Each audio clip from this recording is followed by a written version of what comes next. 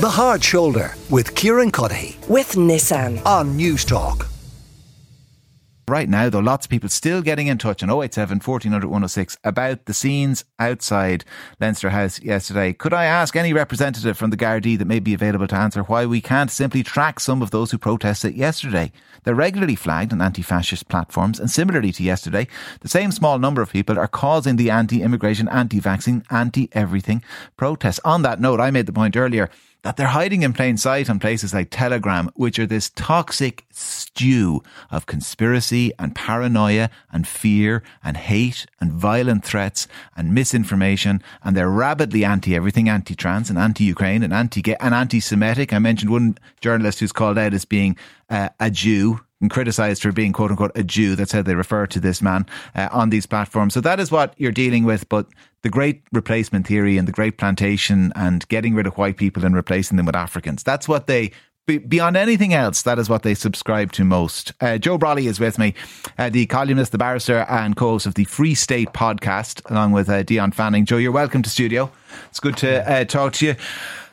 What was your reaction yesterday? I'm sure shock as well, but was there a sense of the inevitable about it? Yeah, I think we had Matthew Collins in to the podcast, who's the celebrated author of Hate and was a ferocious neo-Nazi in England. And his epiphany came when, with a group of other neo-Nazis, they beat with pickaxe handles and baseball bats and chains a group of Muslim women who were cowering in a library outside London. And he came to afterwards covered in blood, and the thrill of attacking these women and of beating them to a pulp. And he realised that something human inside him was dying. And he diagnosed the problem eventually as his own inadequate life. You know, the fact that his father had left home, he had no job. And then all of a sudden, the English National Front offer this, look, you know, it's the blacks, it's the Muslims, it's the gays. Hate is transferable, it's completely irrational. And there's a very interesting book called Pastels and Pedophiles by Sofia Moskalenko and Mia Bloom, which illustrates how it's addictive. So you start off like any addict, taking drugs, for example, doesn't address the underlying causes of your pain. You need more and you need more. And a very good example is what's happened with the very small hate movement that's here. So they start off, they're online. Everyone's a paedophile. You know, all of a sudden, transgender people who've lived peaceably amongst us. I've been a barrister at the whole face in criminal law for 30 years. I've never defended a transgender. None of my colleagues that I know have ever defended a transgender person. Peaceable, law-abiding, going about their business. So they're online and they start to agree with each other. They get a kick from that and they get a thrill from the abuse. But then that's not enough. So now you go out on a protest and you hold up your placards. You know, drag queens are paedophiles. You know, immigrants are rapists and paedophiles. You know, and my favourite, you know, unvetted males of fighting age, whatever that means. And after a while, that's not enough. And now you go into libraries and you start to confront frightened and bewildered librarians about the pornographic material in the library. And then that's not enough. And then you're outside the door. And I'll tell you something. If that critter from Kerry, if Michael Healy-Rae, who all 5'4" of him, had not had two very courageous guards escorting him the whole way through that gamut of hate, he would have been beaten to a pulp, because that's where it ends. That's where hate ends. You were talking in the grander scale. Well, the hatred of Germany, that ended with millions of people being gassed and ordinary Germans pulling the levers. Because there's something very seductive about hate. And what we're seeing in Ireland now at the minute, it's just exactly the same as football hooliganism. You attack the other, you get a kick from it, but then you need another kick and another kick. And the most insidious thing is that we've got senators now, we've got online influencers. They're condemning it today. As I said, they're condemning what they've said in the past. They're condemning their own previous statements. But they're talking about transgender people and protecting women. And they've borrowed the language of human rights. It's all a fantasy, of course. I mean, we don't need to be protected from asylum seekers. We don't need to be protected from trans people or gay people or blacks or Muslims. There are criminal laws that deal with anybody who steps out of line, whether they're white, whatever their religion is. But we see this is being encouraged now by some prominent senators, and the script media and people like that who are talking about trans people, and who are talking about, and I just looked through some of the Twitter feeds before I came in of some of these prominent senators. And one of the interesting things about them is their faith in God. I mean, Senator Kieran, for example, from the moment I wake up until I lay my head, I will sing of the goodness of God. Now, then it's let women speak, disgusting hormone blockers for trans children.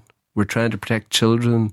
You will not remove women from the Irish Constitution. We will rise up if you try. Now, if that's not fighting language, the pornographic material in libraries, do we want thousands of illegal immigrants? It's a fair question. And then, the faith in God. Love thy neighbour with exceptions of your choosing, I assume that means. Now, what I have to do here is I have to say they're not here to defend themselves, and they have roundly condemned what happened yesterday, and people from Gript have condemned what happened yesterday. It's like Donald Trump condemning January the 6th. And the risk is, of course, we've had a very light touch so far on this. And it's why the hate laws are extremely important. We should not have a situation where librarians can be confronted, where books can be taken off shelf, brandished forcibly in people's faces. We should not have a situation where TDs can't leave the House of Parliament.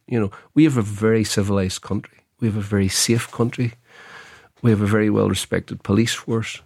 And now, if you allow this hate movement to proliferate, look what has happened in a very short space of time in America, the destabilisation of democracy, so that 40% of people believe in America, in a recent Newsweek poll, that Hillary Clinton is the head of a secret paedophile sect that's roaming through America, defiling their children. And see, we're nowhere near that, though, because I often remark, I go on to Twitter or X or whatever you want to call it, and it's just this kind of rabid trans debate.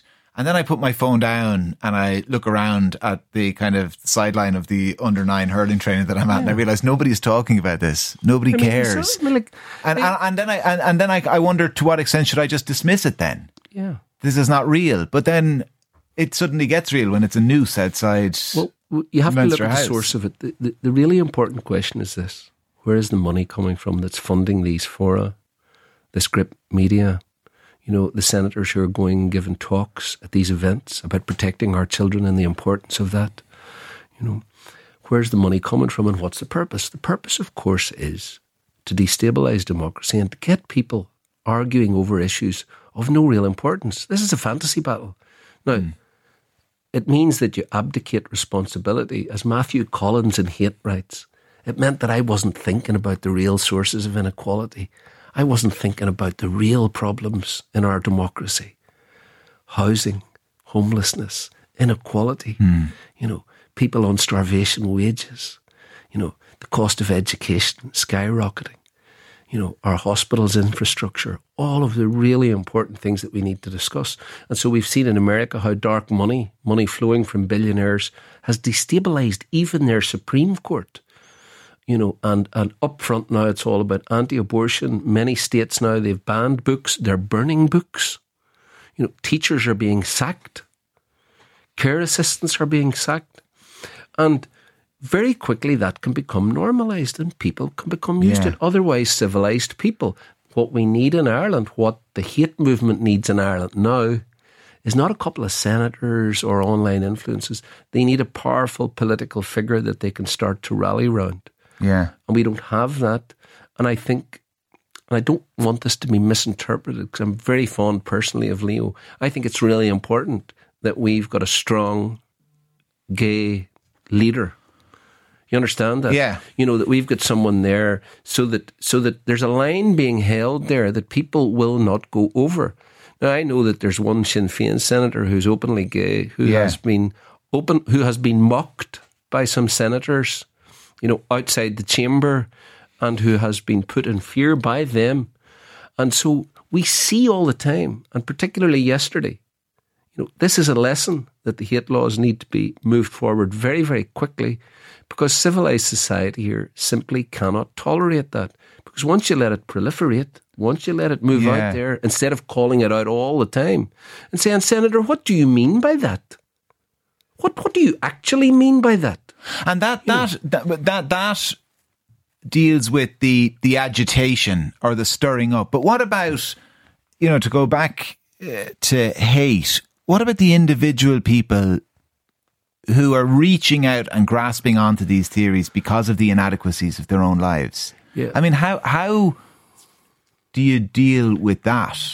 Well, beyond eradicating inadequacy, it's a huge problem. The first way you deal with it, of course, is reduce inequality. Deal with the problem of housing.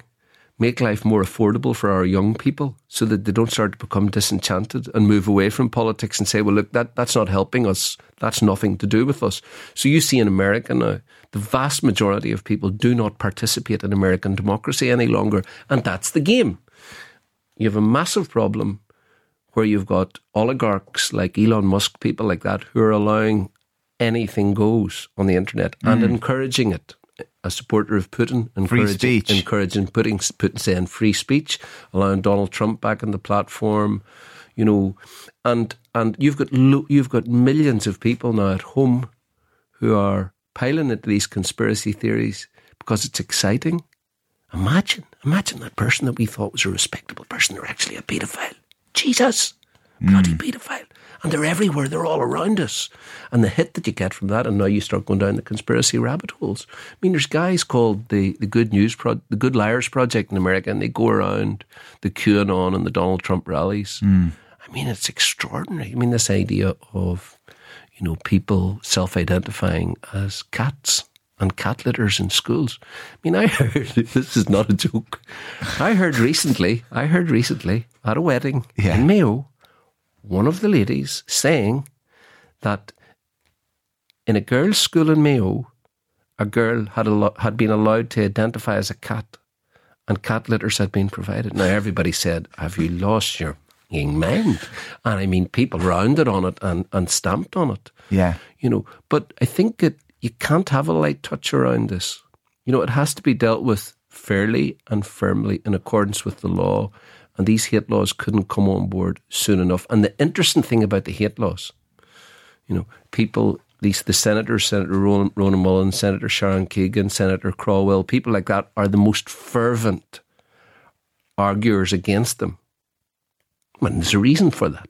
I mean, and you see also... They have legitimate concerns about them. Well, you can use that phrase. I don't believe that for a second.